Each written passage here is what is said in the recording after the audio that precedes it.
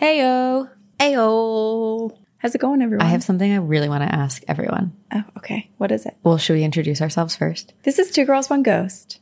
I had to burp. I'm so sorry. Okay. 2 girls, 1 ghost. Aiden, you can leave that. Everyone burps. Everybody burps. You know, that's what happens when you don't sleep. Actually, You're no, when you human? just are human.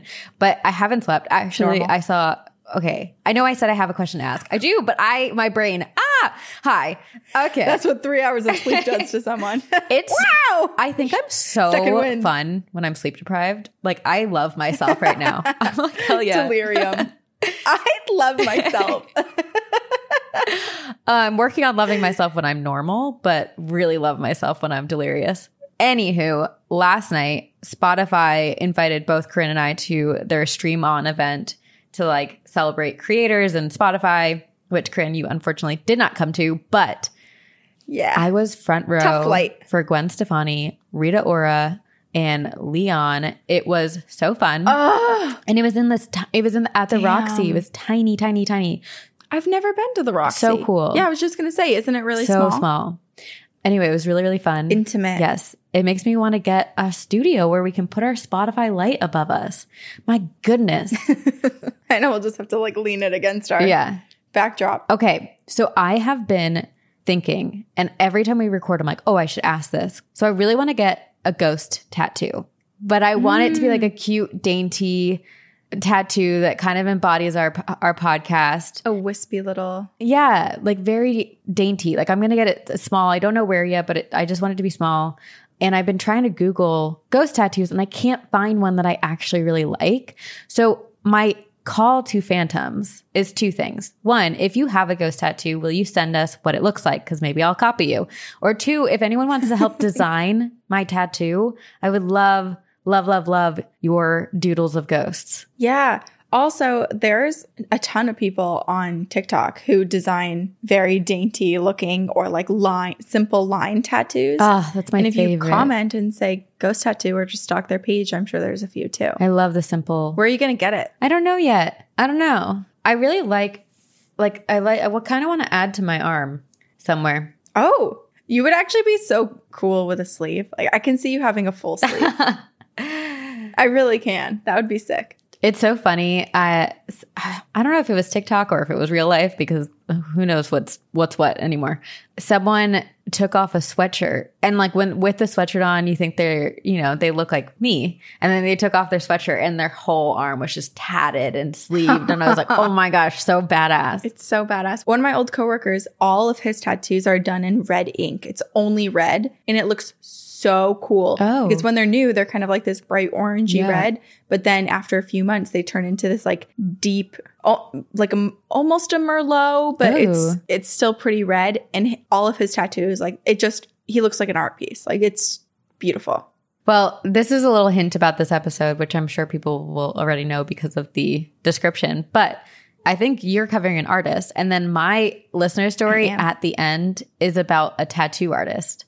So I was like, this is already on my mind and how perfect it's all coming together. But yeah, so how serendipitous. Would love all of us here together. Love the Phantom's help. Additionally, let us know, artists. Additionally, let Sabrina know. My computer is freaking out and my camera's moving because Leia is jumping on and off the table. Thundercat and Thundercat having the zoomies off screen. If you were paying attention to our feed, last week we dropped a very special episode with Patrick from True Crime Obsessed. And we are going to start doing some episodes more often like that. Yeah. Once a month, we will have a guest. Yeah. We will be haunted with a guest on our podcast feed. Yes. So if you have any suggestions, we already have a pretty sweet lineup of some people over the next couple months, which if you are on our Patreon, if you're a member of our Patreon, if you're a patron, you will get sneak peeks of who those people are before the episodes come out. And the sneak peeks that we have created are pretty obvious who those people are. So it doesn't take much guesswork. So you'll get the information ahead of time if you're a patron. But regardless of if you're on Patreon or not, let us know who you would like to suggest for having on our podcast. And also, I don't know, maybe spam all your favorite podcasters and be like, you should be a guest on Two Girls One. You should collab with Two Girls One Ghost. You know, help us out. We would love. I feel like help us get people's digits. Yeah, seriously. And I just feel like our little podcast, it's not little because the podcast community is massive, but our podcast friend network is just growing this year. And it makes me so happy because, one, I feel like a lot of podcasters are hilarious. Yeah, everybody's such a good time. Yeah, and I just feel like we are all kind of kindred spirits that are all meant to be friends, and it makes me really happy. And interestingly enough, almost every single podcaster has a ghost story, so it really works out well for us. Oh, Leia! No! Miss Leia. She just started eating my camera cord. Oh, no. Wait. Girl. And she looks... That's dangerous. Leia, look at me. Come here. Look at me. I have a picture of her. She kind of looks like What's the background of your what's your it's so case, good. I love it. It says never better, and it's a skeleton with thumbs up in a coffin. Go check it out on YouTube if you want to see what it looks like. Never better. Never better. That's super fitting for you. Yes, because it's ironic and sarcastic. I was actually just watching a video before this because we had to take a little rest before we started recording.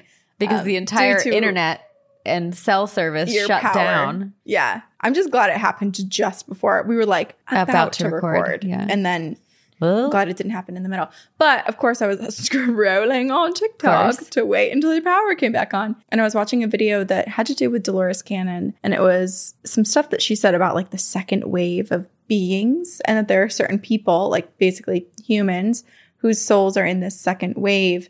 And they're not here necessarily for like a life purpose in the way that we often think of life purposes, but they're there to create really good positive energy and be these generators and give all of this like light to people. And some of the characteristics of people that are in this sort of like second wave of generators are people that actually like to spend a lot of time at home and alone because being around a lot of other people that me?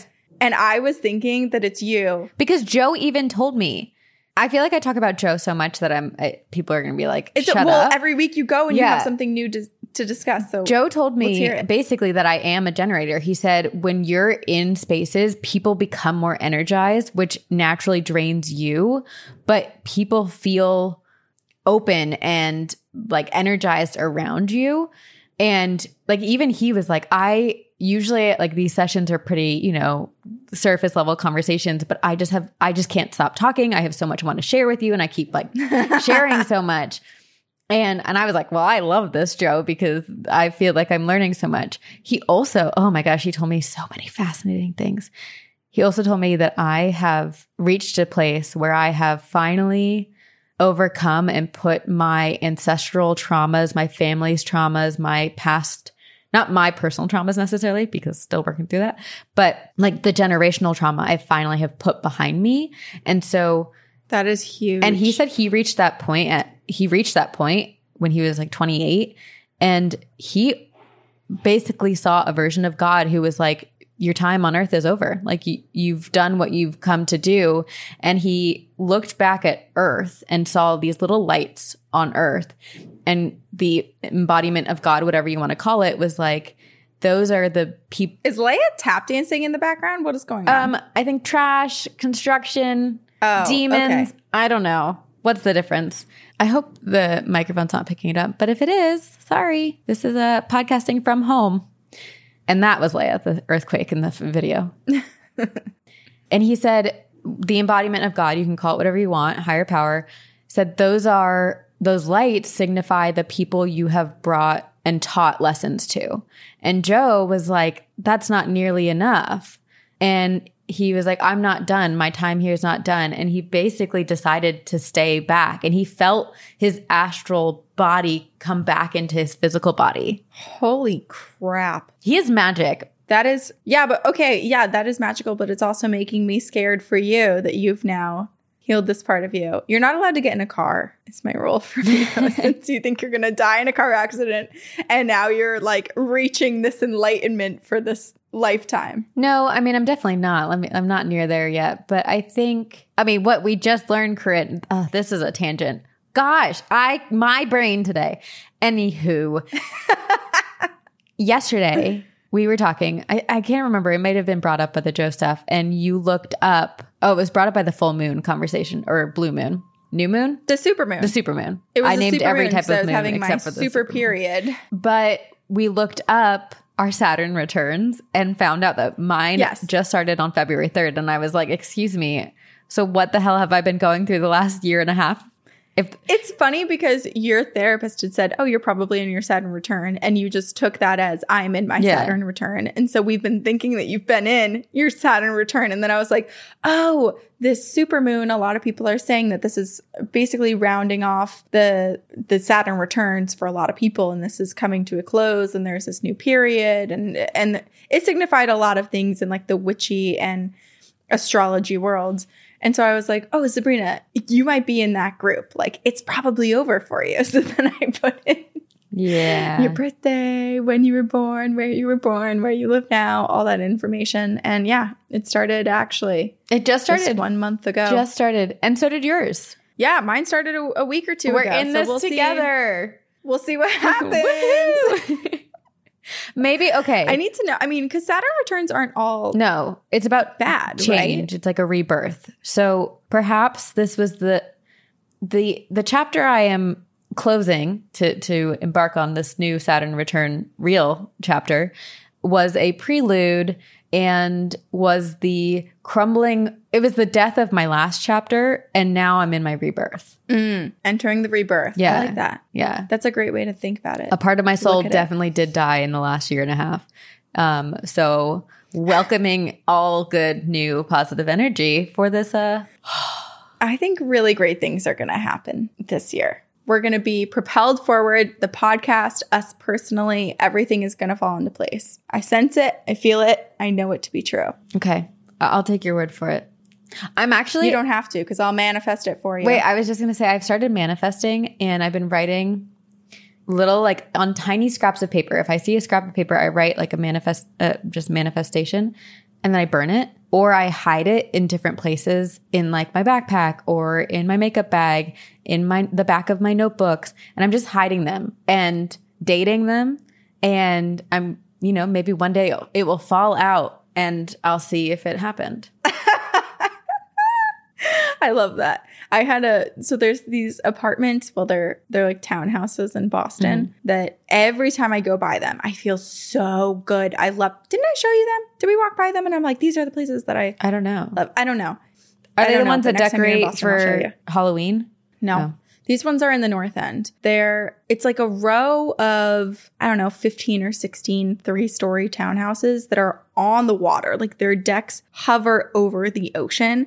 And there's an HOA and there's like a pool and it's like there's like a little gate. And basically I walk by it almost every single day. And every time I'm there, it feels like the city is quiet and the world feels peaceful. And I feel so warm and fuzzy and good. And I want to live outside of the city. But yet I have this obsession with these places, which, if one was for sale, it would probably be, if I had to guess, probably $2.5 to $3 million. So will I have this in my future? Let's manifest and hope that I could afford it, but it is by no means in the playing cards right now. It will be your city home one day. Yeah. But the reason that I'm on this tangent right now is because similar to you doing these manifestations, I do a lot of it on my walk. Like as I walk, I talk to myself and try to manifest almost every single time. If I'm walking alone, that's like pretty much the entirety of what's happening during my walk.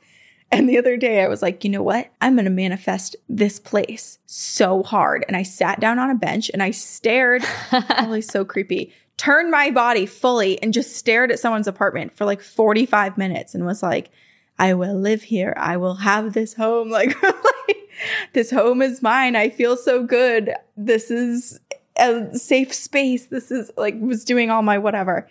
But those poor people, if anyone looked out their window, you know what? just a creeper. You're just doing your own thing. I kind of have a feeling you're one of those people that has, I think you have the ability to really manifest and put things into the world and get them. So I have strong faith in you one day owning that apartment. I think I will. I actually think I will. I truly think I will. I don't know how, but I think that it will be somehow in my possession. Yeah, I agree. Going back to Joe, because this reminds me of that conversation that you were just having.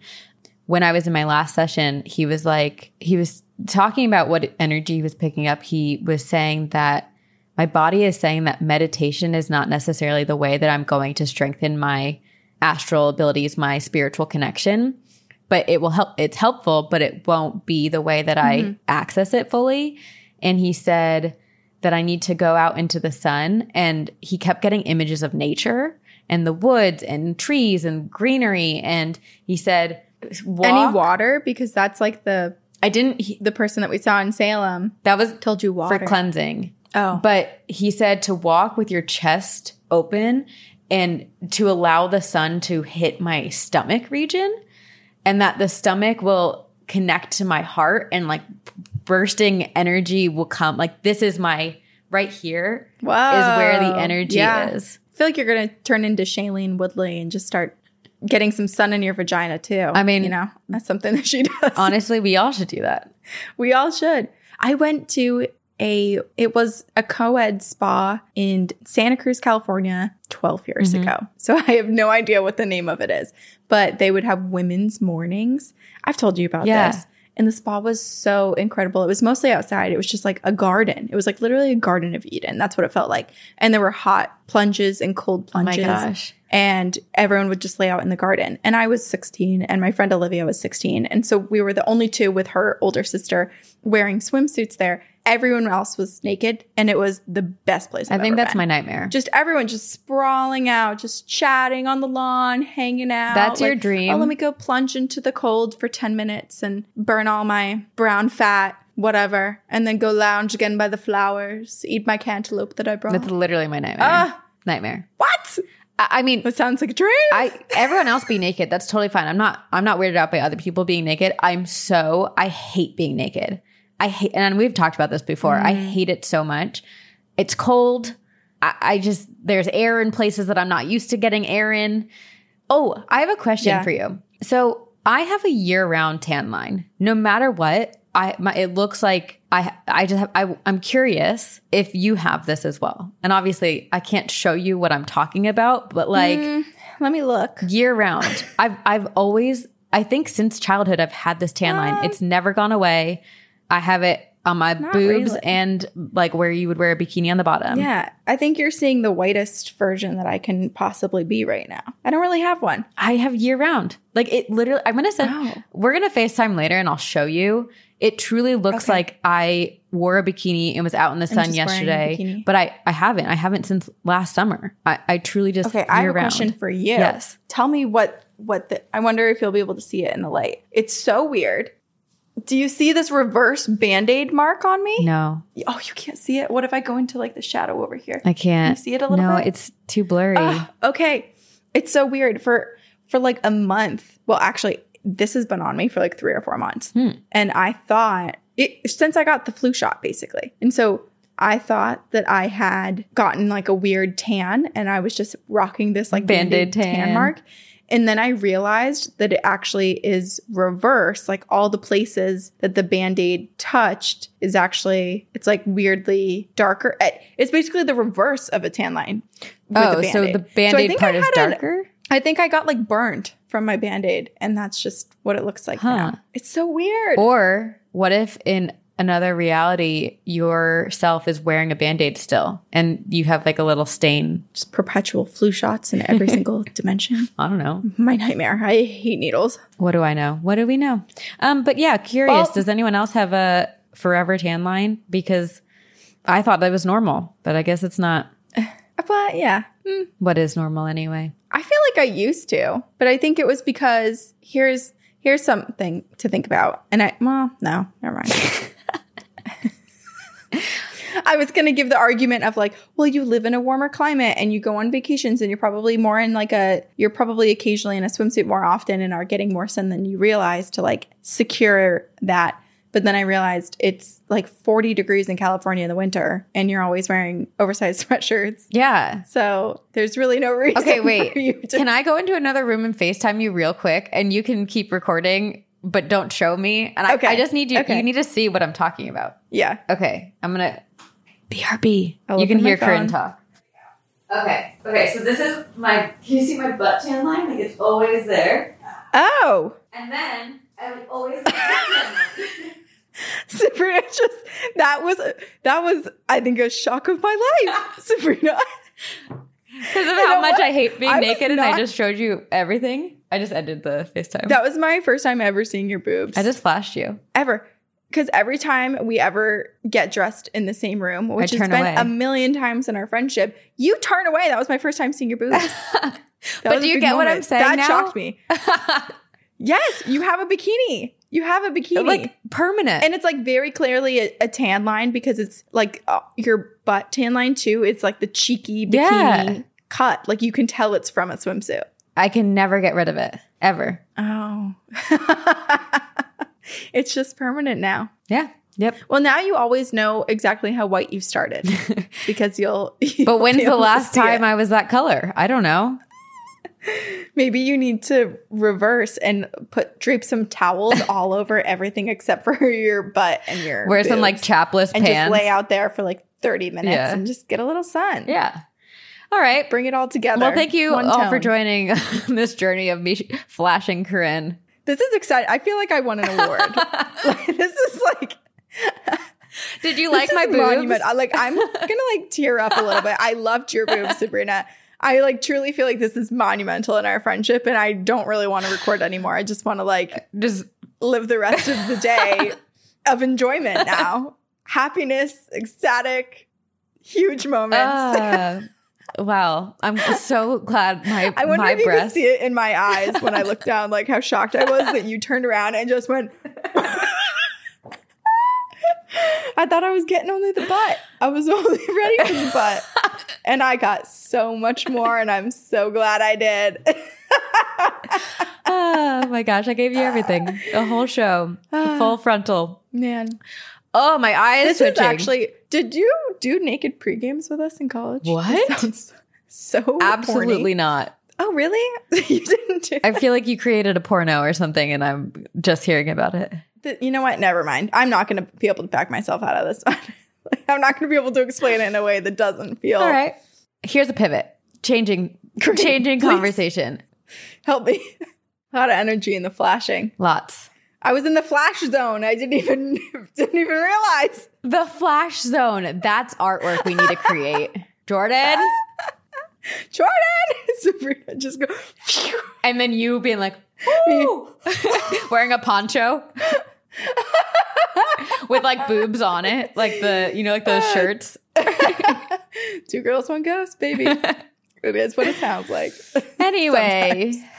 Here we are. Anyway. Ghost stories. Ghost stories. I have a topic that was suggested. It was recommended on Patreon by our patron, Gabrielle. I also want to credit 2 sources that I relied on heavily for this information, and that is the Guggenheim Museum and Hilma af Klint Foundation. Oh, okay. Welcome to art class. Oh, fun. I am your teacher.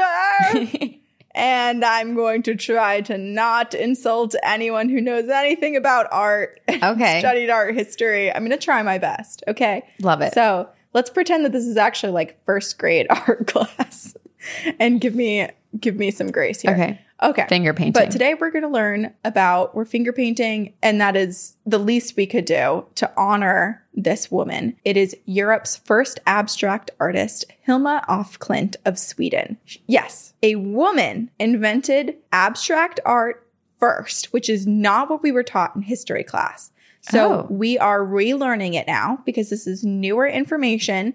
Yeah. Our art history books were telling us that it was a man, that it was Kandinsky, that he was the inventor of this art movement, but she did it many years before him. Oh my gosh. She did it in 1906 was the first piece of artwork that she created. She is inventor. She is the founder of abstract art. Is her first name Hilma? Hilma. And then her last name is Af, A-F, Klint. Okay. K-L-I-N-T. Great. Hilma Af Klint. But we'll call her mostly Hilma here. She's our friend, right? Yes. We support Hilma. She painted these, she grew up in Sweden, and she painted these really beautiful, ethereal, and spiritual shapes 5 years before Kandinsky did, but throughout her life. And she was a pretty much unknown artist for the majority of her life. And by the majority of her life, I mean really her entire life. She had a really small circle of people who she would share her artwork with and show people her art. But when she died, she was unknown. She barely sold any of her artwork. So truly, her artistry was not for fame or for money. Yeah. It was very much the love of the medium, the love of making art. I do feel like that is common for a lot of artists. Like, yeah, a lot of artists that we know now as, you know, these notorious, incredible, monumental artists lived a very poor, unsuccessful life. Totally. Yeah. I mean, so many people, isn't that sad that it basically has to take someone passing away and then 100 years later, their art is considered groundbreaking, right. and they're highly revered, and they have all of these exhibits in these giant art museums. And they're worth and then they lived thousands. Their life poor and thinking that their art just had to be for them because no one else thought it was good. I also wonder who gets the money now, because it's not like, is this Hilma? Here's Hilma. Oh, she's beautiful. Here's Hilma. We love her. I want a photo like with that. Her, right? Well, if we can take one. Let's do it. We'll try to recreate Hilma. So when Hilma died in 1944, no one knew who she was. And so How was someone who was this incredibly talented and who created the first abstract piece of art ever go unnoticed. To start, it was because she was a woman, and female artists were greatly ignored at this time. Yep. She had no contacts really in the art space, and nobody wanted to help her. No one wanted to recognize her talent. Everyone wanted to look at it, and maybe they thought, wow, this is incredible, but they were just like, this isn't anything that anyone will take a second glance at. You know, like they felt very threatened by what she was doing, which was something that was so special and so beyond where the world was at the time. And so she just didn't get any of the recognition. That is so frustrating. But it's also super frustrating. Historically something that happens and still happens to this day. Yeah. I mean, the proof is that Kandinsky and a few other well-known artists a few years later had basically credited themselves as being the first, if not in the group of the firsts to create this art movement, which was not true. It was just that they were louder about it. Other people were way more receptive to them and respected a man creating this artwork. And so they were credited and not Hilma. She was just truly shunned from the art space because she was a woman, and also because she was a witch. She was a witch. She was a witch. As if... Or at least that's what people called her. We couldn't have loved her more. Right? This is why yesterday when you called me and you're like, what are you doing? I was like, I'm feverishly trying to finish this research about this woman who's so incredible, because I couldn't stop reading about her. And I was like, you're going to love it, because we would totally want to be friends with her. Would she want to be friends with us? I would hope so. Hilma, if you are with us, I feel like I'm preparing to, I just got cold. Hilma. We're doing a seance for Hilma. I really just got chills. I don't know if it's because I spooked myself out or what, but I truly like tingles. It did get a little colder in my space too. I don't know. Maybe Hilma's with us. Maybe Hilma saw my boobs. Are we the first podcasters to talk about Hilma? I don't know. Here. Yeah, she's like, female empowerment. Show your boobs. Free the nips. Little did we know, all of her artwork was actually just painting what happened before, which was you flashing me, just in an abstract art way. You know? Wow. I love to think that she just real quick glitched to our timeline, got inspired. We are her muse. The future. No. I will not take credit. I will not take credit for that. Hilma was inspired by something probably incredible, not my boobs. She was, and I will tell you about it. So she got into the art space. Well, as a kid, I guess let's back up. So as a kid, she was super into a few things: art, mathematics, and botany. So she loved plants. She loved artwork and colors and different paints and different mediums. And math, which she can have that one. She will complete us. She'll teach us about botany. She will and complete math. us. Yes. And so she went and she studied at the Royal Academy of Fine Arts and graduated with honors. So she was quite brilliant. Wow. And Hilma, she strayed away from painting popular portraits and landscapes. She had to do some of it while she was in school, but as soon as she graduated, she was like, she went super down a dark hall. Thing. Yeah. But like truly in down a dark hall fashion, Hilma's artwork evolved into colorful shapes and lines and spheres, but the art wasn't solely hers. It was produced under the guidance of higher spirits called the High Masters. Stop. Which this is already, we just on Patreon did a deep dive into, or like a book club on Many Lives, Many Masters. Mm-hmm. And throughout this whole thing, I just kept thinking about Brian Weiss talking about the masters coming through and speaking through Catherine, the woman in the book. But this is what happened to Hilma. She called them the High Masters because she was a mystic, she was clairvoyant, and she would communicate with these spirit guides who would show her these shapes, these abstract forms, and then Hilma would paint them. So they were telling her what she should be painting, what she needed to do, the direction her art needed to go. This reminds me of Joe. Joe didn't realize what he was doing. He was like, I don't understand this work. Yeah. Please give me guidance. And he was just like told and shown to do this pressure point stuff. It's so interesting. We did an episode on how Alcoholics Anonymous also became a thing. And it was also seen in like a trance and through higher guides directing people. So this happened to Hilma. She was shown these unseen worlds, and they were meant to answer questions about humanity and the universe. And these paintings had powerful messages. But she wasn't necessarily given the messages. She was just told of their importance and told basically, or shown what to paint. And so she herself was also trying to decipher her own paintings.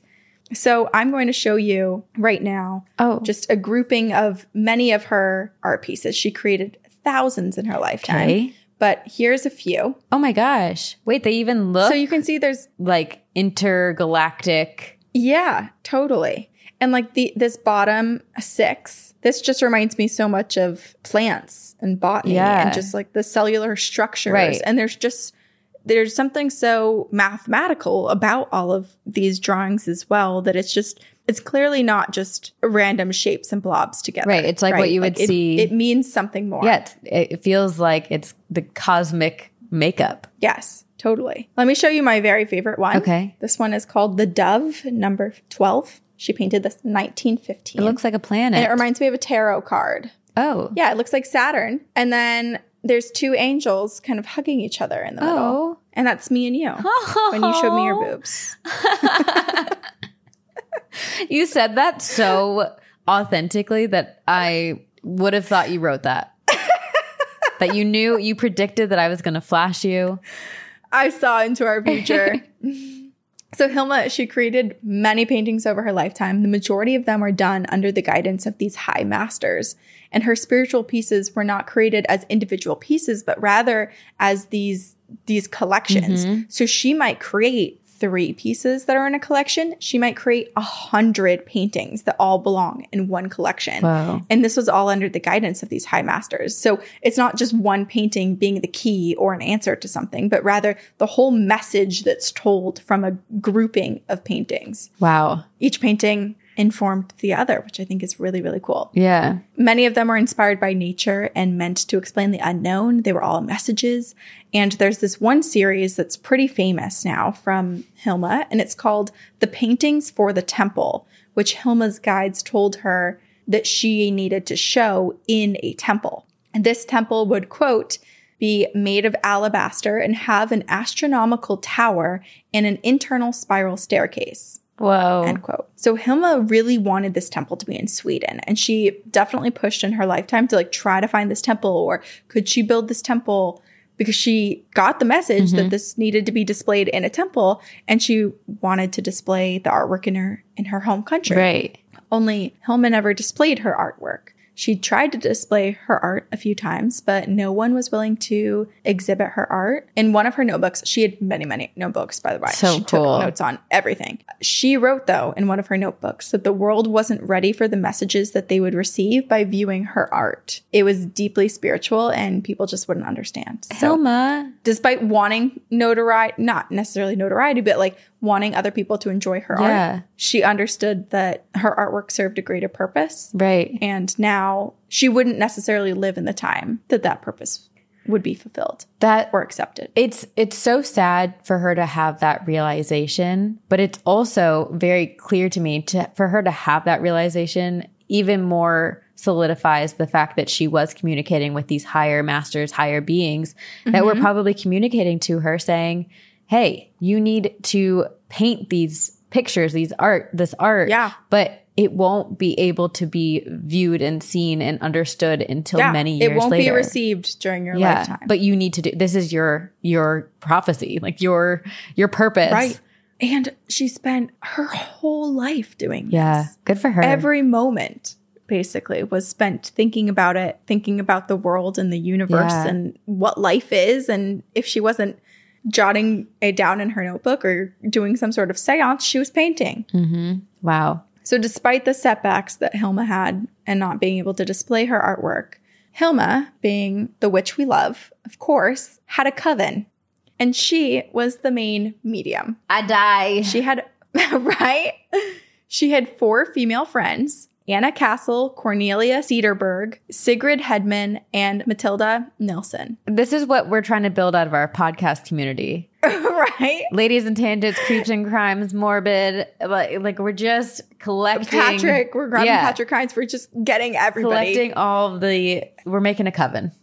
We totally are. And everyone in here is in the TGH coven anyway. So this is going to be a freaking giant one. Hundreds and hundreds of people. It's a new religion. Our new religion. Hey, whatever. The religion is you get to believe in whatever you want to believe. Yes. So long as you're kind and happy. Yes. And now we can evade taxes. And that's what you've been after this entire time. Listen to this. Okay, so Hilma and her 4 best girlfriends that were in this sort of coven, they would attend spiritual gatherings and they called themselves the 5, which is such a fun friendship group name. The 5. I'm truly obsessed. Yeah, right? They're so great. I think I've been using that word a lot too. Obsessed. I'll stop. Because we're just obsessed. We're just obsessed. It's okay. You can be obsessed. I know, but I like to believe that I have more variety in my vocabulary. So okay, pull up the thesaurus on the side, right? Obsessed, and every time you want to say I'm obsessed, glance, be like, no, stop. Use something else. All right. You're tickled. I'm tickled. I'm tickled. So the 5, during their meetings, they would meditate, they would host seances, they would astral travel to other spiritual realms, they would communicate with mystical beings, and they would use psychographs, which I looked up what that was, and it basically just looks like a Ouija board. Oh. Like it was a talking board. Okay. They would also practice automatic writing and drawing and just be really cool, badass bitches. Badass women. Badass witches. Love Hilma had been raised Catholic, but she was extremely interested in the occult, specifically Helena Blavatsky's Theosophy, which was a philosophy based in supernatural forces. Oh. So the 5 women they would do almost like a combo, like a blend. They would include some prayers and Catholic practices in the beginning, and then they would just pivot so hard into paganism and all of these other really awesome practices and just tap into their own spirituality and try to make sense of the world. And so the 5 women, they enjoyed communing with the spirit world and trying to understand how new scientific discoveries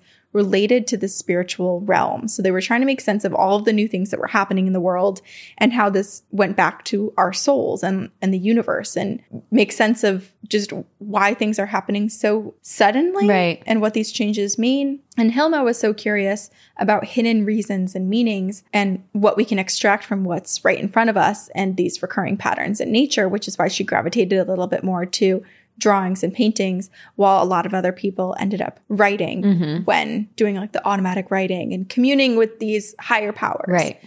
So the 5, they wrote in notebooks all about the spirit guides they met, the high masters who formed a council, this spiritual council of sorts. And the names of these high masters were Amalil, Ananda, Clemens, Esther, George, and Gregor. And there were a few others as well. Okay. But many of these notes that they had written were actually written, so they said, by the spirit guides themselves during trance-like states. So it wasn't necessarily that they were just chronicling and taking notes after sessions. A lot of their notebooks were automatic writing. It reminds me a bit of, so I started reading The Artist's Way, and part of the practice in that book is morning pages.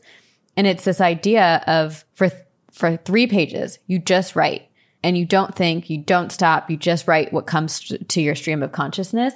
And the idea is that, the first maybe 5 minutes or first 2 minutes, you are a bit in your head. But then as you keep going, it's just like subconscious flowing through you. And it kind of reminds me of that, where when you get to that meditative state of writing, I'm sure the spiritual realm can come through you. It is like down a dark hall where you open yourself up to creativity. And I very much believe when I'm super creative, I feel like there is energy within me that doesn't exist when I'm just, living my grocery shopping or whatever it is. I mean, it just reminds me too of when you were in Marblehead and there was just so much creativity oozing out of you and you'd been having this block before. And then sometimes things just open up. Yeah. And it all flows out. Yep. Flows through you. So while some people wrote, Hilma painted. She painted with watercolors, charcoal, crayon, dry pastels, graphite. She used many tools to portray and depict these messages and images that she saw. After finishing the 193 paintings that went into the paintings for the temple, she painted almost 200 paintings for this series. Isn't that wild? Wow. She was busy. She was super busy. So after she painted the 193 paintings called the Paintings for the Temple, she spent the rest of her life trying to figure out what these paintings meant. She annotated them. She edited them. She tried to decode what they could say, a language, a message. What the heck are the masters trying to say? Okay, so what? Was there a decipher? No, there wasn't. But there's just so many notes and there's a lot that we haven't seen yet. So I do believe maybe some things will be uncovered hopefully in our lifetime, if not after that, because there are so many paintings and there are so many journals. And in an earlier notebook, Hilma wrote, "The pictures were painted directly through me without any preliminary drawings and with great force. I had no idea what the paintings were supposed to depict. Nevertheless, I worked swiftly and surely without changing a single brushstroke." Wow, good for her. I wonder if Hilma will come back and be reincarnated and her reincarnated soul is the only one that can decipher it. Wow, that would be interesting. Actually, I have a picture here of one of her journals and I just want to show you because plenty of them had a lot of writing, but she also was just trying to decode a bit of what everything meant here too. Mm-hmm. Okay, well, we'll show a better version of this on YouTube. Okay. But here's the... Oh, whoa. It kind of looks like a bullet journal. So even her journals are beautiful, right? Like she just, everything is great that she does. We're big very fans. team Hilma. So like I said, after she painted all of those paintings for the temple, she spent a lot of time trying to decipher what those meant. And that is because the voices left her after she finished painting. The masters no longer came through. She was no longer channeling, or I think she was channeling in a certain way, but she wasn't getting the clear directions that she was before. Instead, she was just feeling like she received direction through her body, through her like spiritual form. Well, because the masters needed her to help to do this specific task. And once she did it, it's kind of like Joe said, reached a point where he had completed his life's purpose, which doesn't mean your life is over, but you're pivoting. You're doing something, you've succeeded and now you get to enjoy life in a different way. Wow. Or have a new perspective. I mean, she kind of obsessed about what these paintings were, and she has thousands of pages of notes about what she thinks it could mean. She described these secret energies, energies of atoms and plants, and she was trying to understand the structures, the spherical symbols, she was trying to pull in basically her love of botany and mathematics and understand what she just painted. Her color choices meant something. So yellow represented a male spirit. Blue represented a female. The reds and pinks represented physical and spiritual love, and so on. Oh. Despite her talent, her focus, and her mediumship, Hilma did make one mistake around this time. What? And it was that in 1908, Hilma af Klint met with a very influential Austrian philosopher named Rudolf Steiner. And this was one of many meetings that she had with him over the years. So he had a bunch of theologies regarding true knowledge and enlightenment and the spiritual world and things that Hilma was super interested in. And so these things, his teachings, his beliefs really inspired her. So she was setting up different meetings with him and talking about these things. Mm-hmm. And at one of the meetings, she showed him the paintings for the temple. Oh, no.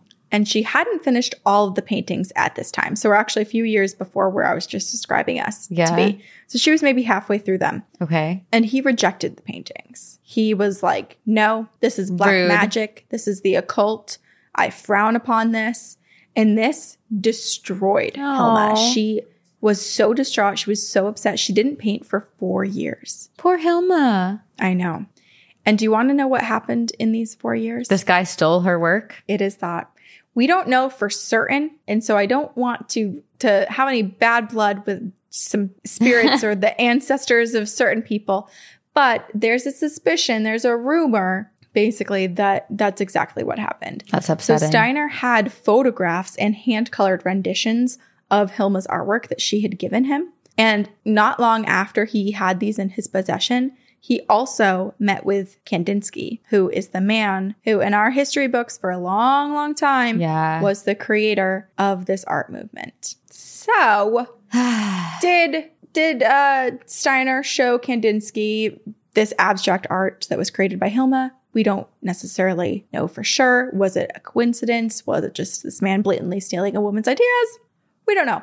But this was a very large hurdle for Hilma, and she was distraught for those 4 years and whatnot. But she eventually did pick up a paintbrush again, and she finished her series, the 193 paintings.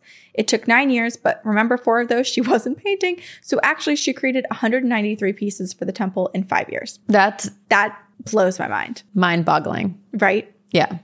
Hilma continued to paint throughout her lifetime, even after the high masters went quiet. But she decided to keep her spiritual artwork hidden, with the exception of a few very specific spiritualist circles. She would create other pieces, figurative art, that were not painted under the direction of high masters. So I guess maybe non-spiritual abstract art, and also just some like figurative paintings like portraits and landscapes and stuff like that, which she would sell to make a little bit of money. But what had been painted through clairvoyance was protected. Near her death, she packaged up all of her paintings, and she told her nephew that he needed to keep her art protected and a secret from everyone for at least 20 years after It's like a time capsule. It is. No one can know because the time wasn't right and the world would have to wait. It was not ready. And to my knowledge, the nephew did just that because her artwork wasn't discovered by her family until the 1960s, and she had died in the 40s. So that was 20 years. 20 years after she passed. So they initially offered the artwork to the Stockholm Moderna Museet, the modern art museum in Stockholm, Sweden, as a gift. But the museum said no. Because they said no? No one really knew who she was. They were like, you're just trying to give me your granny's paintings. Like, what? No. But that's ironic because they said no to it in the 60s, but then in 2013, the same museum was the first to exhibit Hilma af Klint's artwork, which, by the way, this artwork, many of these canvases are massive. Yeah, they look like it. They're like 7.5 by 10.5 feet. So no wonder it took so long. Yeah, 5 years. Some paintings. Well, I mean, even then. I didn't mean it that way because it's little tiny Hilma is like crawling across the canvas and painting these giant paintings. And 193 of them in 5 years. That's like basically a painting a week. You have to be possessed in a certain way to be able to pull that off, right? Yeah. Yeah. Jeez, that's incredible. It's super incredible. A foundation has been set up, or it was set up and still exists by a family member, the Hilma af Klint Foundation. It's in Stockholm, Sweden, where she had been raised as a kid. And it has 1,500 of her drawings and paintings kept there. Wow. A few have been lent out and sold, but her temple series hadn't been displayed until just a few years ago. Not in a temple, but in the Guggenheim Museum in New York City, a white alabaster-colored building, which itself is shaped a bit like a large tower with a spiral internal staircase. I'm going to show you pictures. Oh. Because it is. I was like, Hilma, look Kismet. at this. You did it. You did it, Hilma. Okay, here's one picture for whoa. you. Looking up. Oh my gosh. And then here are her paintings displayed all around the spiral Whoa. tower. Beautiful. You know what it reminds me of? I can't remember the name of it, but it's a bit of a conspiracy, but also I think real. There is this puzzle outside of, I think it's the FBI building or CIA building in DC. And well, it's like it's an art piece, but it's said to be a coded puzzle that if you solve it, you basically, I don't know. It's basically like no one can solve it. You're queen. You're admitted. Queen of the CIA. You're admitted into the CIA. You're brought in. I want to go. I want to see if I could solve it. Shoot, I want to see what it's called. Please hold. Oh, it's called Kryptos, and it's outside of the CIA. It's a sculpture by American artist Jim Sanborn, and it's I don't know if it's lore or if the artist said this, but it sits outside of CIA's cafeteria in Langley, Oates, Virginia. And despite efforts from internet sleuths, the NSA, and the CIA itself, 3 of 4 passages hidden on the puzzle have been decrypted, but one remains elusive. Ooh, I wonder if it's online anywhere. You can see photos of it, but yeah. I mean, it just reminds me of that with these paintings. Like, and I know Hilma couldn't decipher it either, but the masters are basically creating this for our civilization. It's like solving the zodiac letters. Although I guess, yeah, I do wonder, since 3 out of 4 of those puzzles have been solved, I wonder if the 4th is insolvable and it's just a study of the human psyche, right? Yeah, I don't know. We need the artist to tell us. And how the heck did the artist create this the sculpture? Was it through this sort of automatic artwork like Hilma? I don't know. In 2010, it says Kryptos artist. I mean, there's so much we could do. Kryptos artists to reveal rare clue to baffling CIA structure. It holds a decades-old CIA mystery. Oh, that is so cool. So cool. I love that. Yeah. Gotta go to Virginia now. Let's go. Gotta look at the sculpture. All right. So over 170 of Hilma's art pieces were displayed here at the Guggenheim in New York City in an exhibit called Paintings for the Future, which I love that they honored basically what the paintings were intended for, to be displayed at least 20 years after her passing. And this was just a few years ago, and her name is still garnering attention. A lot of people don't know her name. 10 years ago, very few people knew who she was. And now, 80 years after her passing, Hilma's Guggenheim Museum art display was a huge success. So despite so many people having no clue who she was, this was the best attended show in the history of this museum. Whoa. It broke audience records. Over 600,000 visitors went to go see her artwork, art that had never been displayed during her lifetime, art that was rewriting the history of modern art, art that is transcendental. But the Hilma af Klint Foundation owns 99% of Hilma's artwork, and the majority of it has never been seen. So where is it then? Some of it was displayed. It's in Stockholm, Sweden. In like a warehouse? I think so. Yeah. Huh. They're keeping it somewhere. It's in a structure somewhere. Okay. So they're not displaying the majority of it, not unveiling the majority of it. But honestly, I think perhaps that's a good thing. Perhaps it's not the right time. Okay.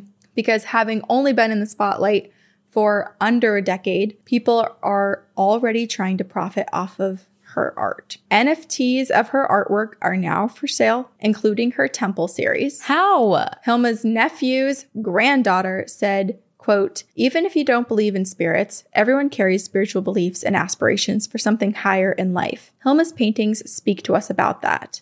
That they're being monetized and itemized and sold as NFTs, it completely goes against the will of Hilma af Klint. You can't make money out of Hilma." Yeah.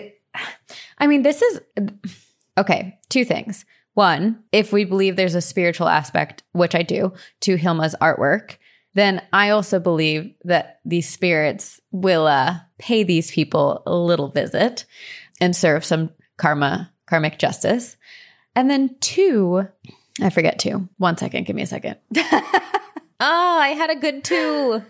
Oh, man. I hate when that happens. Okay, wait. What were we just saying? What did you just say? I said you can't make money out of Hilma. Damn it. I hate when that happens. I'm sorry. I forget to. NFTs. If I remember it, I'll let you know. It could come back to you. Well, to wrap this up, late last year, a biography was published about Hilma af Klint, and a biopic was also released. So whether you choose to watch the film, read about her life, or visit her artwork in person, I'm sure Hilma will appreciate that the High Master's messages are finally being seen. Perhaps one of you will decipher the messages in her bewitching paintings. Perhaps you will become enlightened. And just like Hilma af Klint, become a mystic, a visionary, a witch. Join us on this journey to become a witch. But, gosh, I would love if someone could decipher all of that for us in this lifetime. I'm just so curious. There's so much. I'm sure given how much she annotated and took a ton of notes, and that she had 4 best friends also doing that sort of thing, I think I would assume that there's like sort of an order of when she painted everything. But then again, what is time? Like, what if the order, what if we're looking at paintings, trying to decode them in the particular order that she drew them in, but it has absolutely nothing to do with order, because time as being linear is a construct, and it's also just jumbled in. And we basically have to look at 1,500 paintings and figure out where they lock into each other. Okay. Oh, I remember what I was going to say, and it kind of relates to this. Okay. So in this case, Hilma, of course, wants the message to be decoded, but I have a moral, basically, good question. I'm not sure where I stand on this. I recently saw a book. It's Alan Rickman's diaries, published now as a book. And it brought up this interesting question internally of just how, like, if I died today and someone found my diaries and journals and decided to publish them, like, I would feel that is such an invasion of my privacy. Sure, I'm dead, whatever. But like, it feels similar to the Hilma thing, like making money off of someone who has died and basically taking advantage of their work. Yeah. So it makes me wonder, and this is maybe a question I can pose to our listeners, of just what your opinion is on publishing diaries and journals of those who have passed. And again, I say that knowing that with Hilma's work, she wants it to be decoded. So these journals are... She was trying to display it. She was trying to be the messenger, the carrier of a message. But like... Message. Whoa. Messenger. Yes. But if there's no indication of someone being like, oh, when I pass away, here's my journal if you would like to publish it, is it morally okay to publish said private thoughts? Yeah. I would hard lean on the side of no. Right. I think things, but then it's so hard because it's like, I mean, Alan Rickman's a good example because he is someone who we all grew up watching and loved. Yeah. And he feels still so present to right now. But then if we found a journal of a little girl who wrote something 700 years ago, of course, it would be displayed in museums. It would be studied. Mm-hmm. It would. So it's hard because it's like, I mean, it's Anne Frank, the line right? From Diary of Anne Frank. Yeah. Yeah. It's like a personal it's so hard because it's like, yeah, it's a personal thing to them. But then like once enough time passes, it feels more historical and to inform the present rather than looking at it as someone's personal belongings and something that's so like deeply personal to them that we shouldn't be peeking in on. I don't know either. I'm convincing myself both ways. Right? I feel like I can talk myself in and out of both arguments. I think, here's the thing. I'm going to say no until everyone from who was alive at the time of that person being alive is no longer alive. So a few generations down lineage, you can... Because if I read something from my great-great-grandfather, who I've never met, it would just be just as fascinating to me as everyone else, and I wouldn't take offense to it. I guess... And at that point, he might be reincarnated as my dog, so who knows? He probably won't care either. Yeah. I also wonder, I mean, maybe family members are the ones who are willing to publish it, and maybe that's okay. I don't know. I do not know. It depends. I think it's case-by-case basis, right? Yeah. Like your journals, I think we would never, ever publish your journals with the one exception of if the money generated from your journals could somehow help every cat in the world, then I think you'd be like, sure. Trust me, no one wants to read my journals. I don't, actually, no, I'll reword that. I don't want anyone to read my journals. Yeah. Top secret. I don't journal because I don't like reading back on what I said myself. I don't read it back. I just write. Give myself the ick. Yeah, just write. I feel like now I'm going to start writing my journals in code so that similar to Kryptos, no one will ever create some web dings. Yeah, no one will be able to decipher it. Remember I sent you a postcard? Oh, I remember. That you had to decode. I was like, what is this?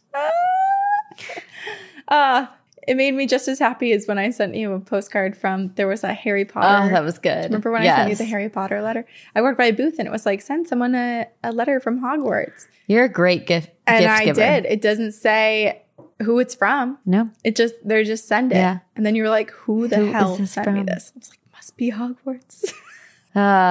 You're a great gift giver.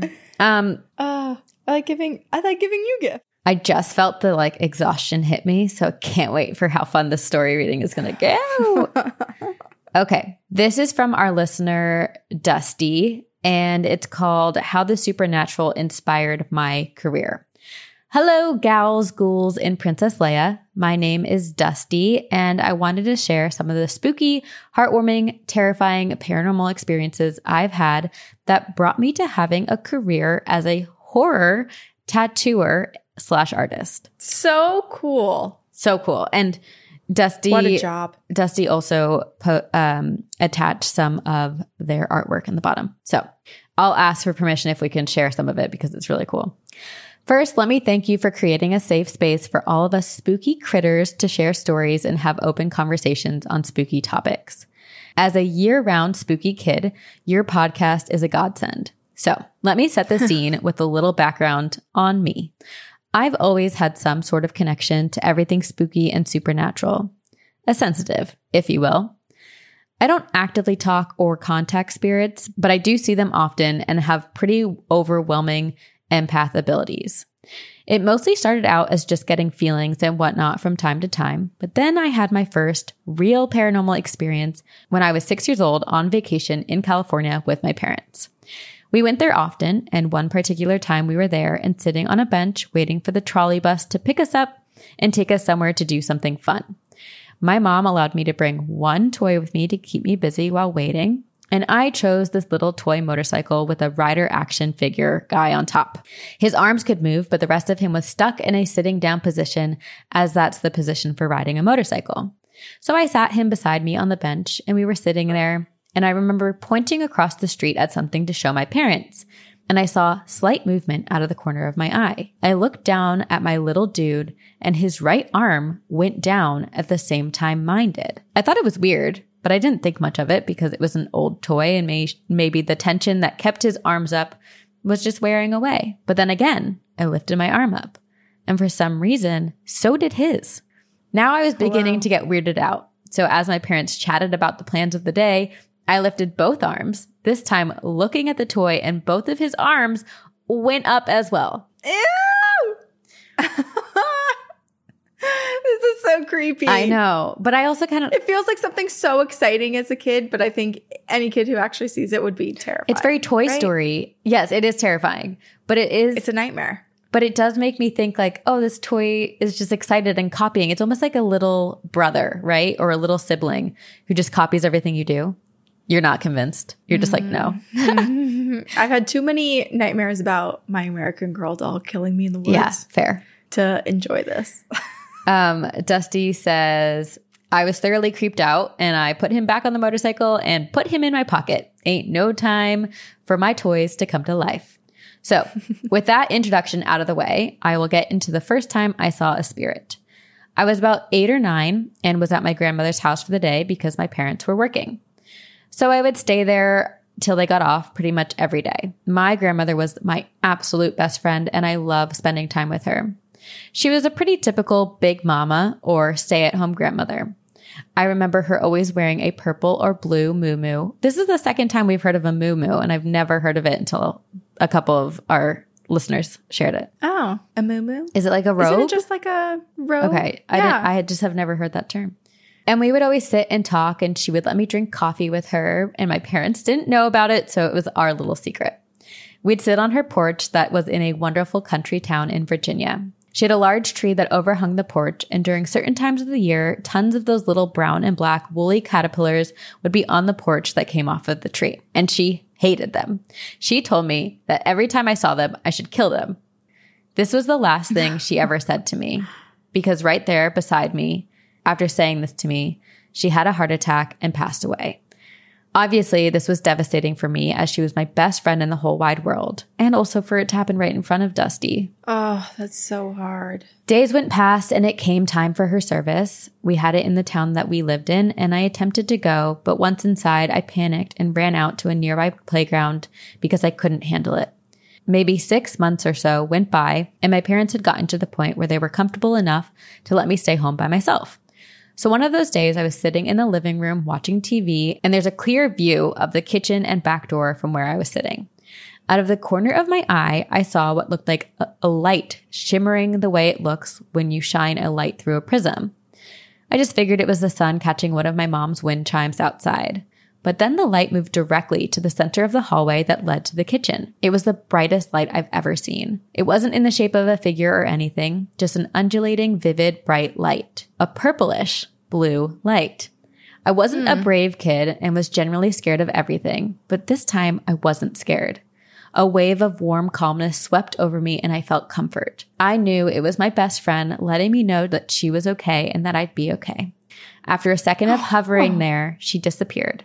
And since then, I feel the veil has thinned for me and I became a sensitive. I have a lifetime's worth of spooky stories and happenings. I'm the resident spooky storyteller with my friends and also known to them as a male witch. I've never liked the word warlock, so male witch it is.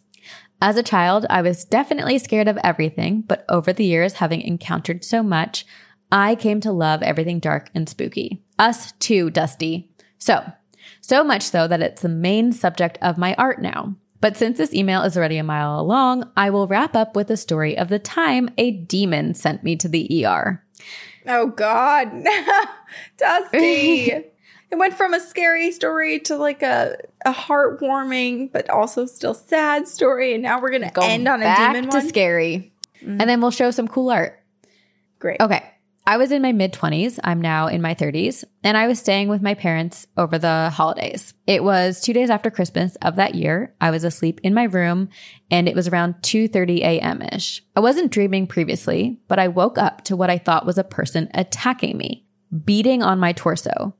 As soon as I opened my eyes, I saw a black, solid shadow person for a split second on top of me, beating on my chest.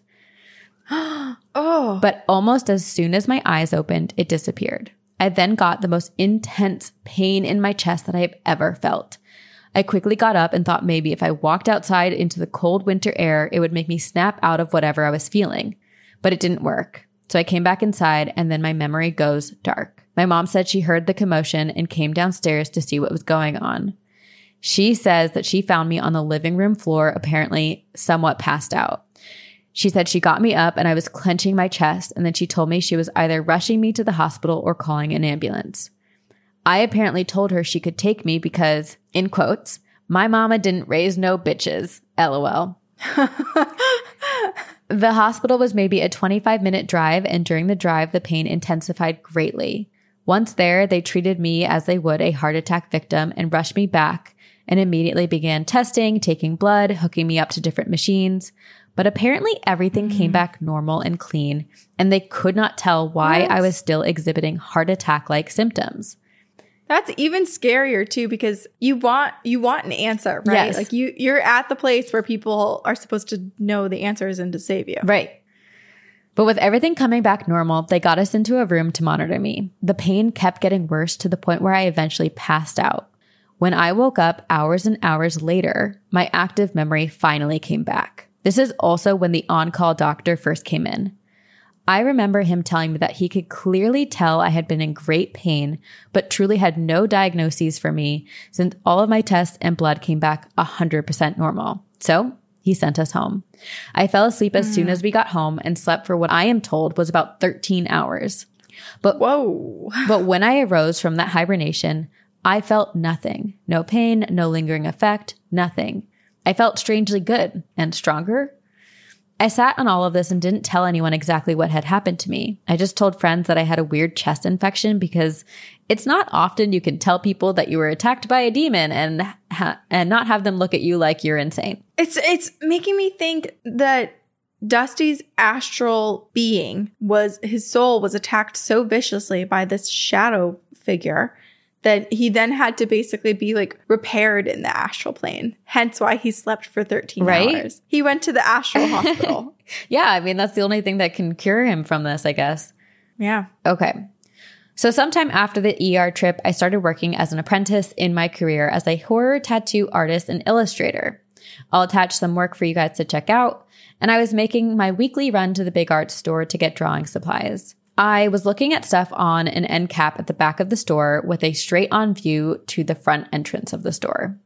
And I just happened to be looking at the entrance when I noticed this man make a beeline straight towards me. He approached me with a smile and handed me a business card with the name of a church on it and said, "You need to come," and walked away. I thought it was weird, but I was like, maybe he just sees this young kid covered in tattoos and thought, this dude needs some Jesus, LOL. So I put the card in my pocket and kept shopping. But a few days later, I was headed home pretty late, like 2 or 3 a.m., and stopped at the ATM to grab cash for the following day. There was no one around. It was so late.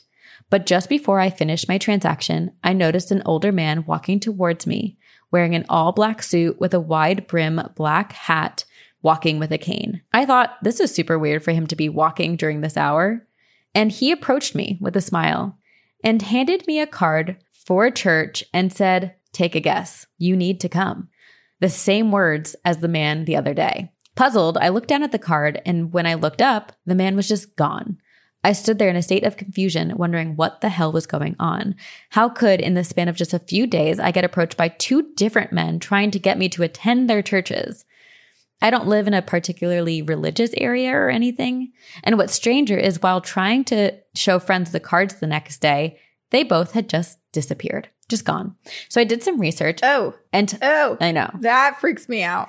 So I did some research and talked to some sensitives of a higher caliber than myself and learned that because I was going through a rough patch in life, my soul apparently was in the balance and both sides were volleying for it.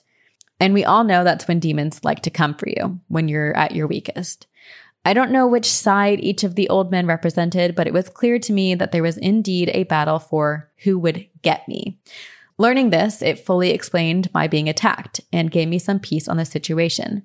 I feel like I've grown from it spiritually, and it just reaffirmed my love and curiosity of everything dark and spooky. Thanks for all you guys do for the spooky community. We truly appreciate it. See you ladies on the other side, Dusty. Dusty, I'm flabbergasted. Yeah. This is what in the world? Right?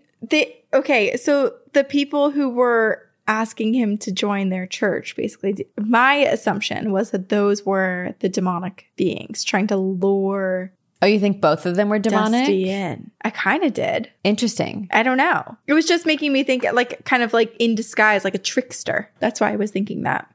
Because I feel like many people don't need to be lured to the light. You want to go, right. Tend to go that way. And so you need more influences to pull you into the dark. Right. I don't know. I mean, it seems like the dark pulling him in was the entity banging on his chest. And then like you even said that maybe he was healed in the astral plane. Like there was some good at work. Yeah. Huh. Or maybe to go back to my favorite show from the 90s, Touched by an Angel. I've never seen it. I watched so much of that when I was 4. I don't know why I watched so much of it. I think it was like one of the shows my mom was like, okay, we could watch this together, I guess late night when I was up. But it just makes me think like, what if on the flip side, these beings that came and asked Dusty, like, come with us. Here's my card. Think about this. Maybe there was no intention at all for them to do anything. It was just for them to check up on Dusty. Interesting. You know? It's a nice idea. Just a little knock, knock. How you doing, buddy? See how you're doing. Get a little temperature check or read. Are you computing? Is everything okay? Do I see a dark creature attached to the back of your shoulders?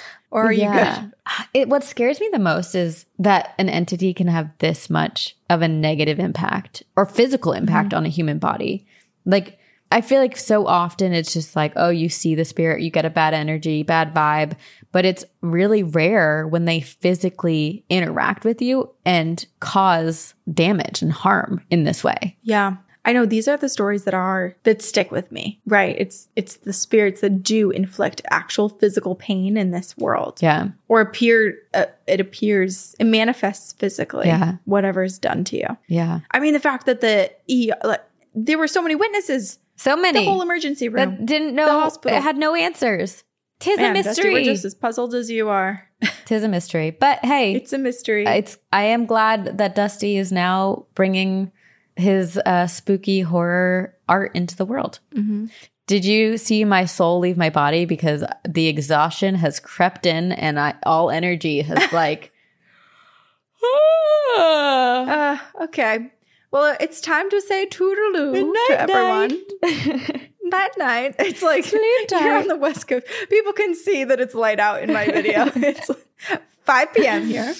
But Sabrina needs a nap. Yeah, my eyes. And I think everyone should start napping. Let's bring back siestas. Yes. Not even bring back. They introduce exist everywhere else. They don't exist here. Why? Let's do it. Starting now. So you can go sleep. Alrighty. Thank you for joining us. Please send us your ghost stories, your encounters with anything strange and unusual. Let me know if you have tan lines permanently on your boobs and on your butt. Email us at twogirlsoneghostpodcast@gmail.com. We are obsessed with you and /enchanted and captivated. Those are the words that I will use as synonyms. So thank you for being a part of our coven. Yes. You can also check out the show notes wherever you're listening to get links to our socials and figure out other ways to support our show.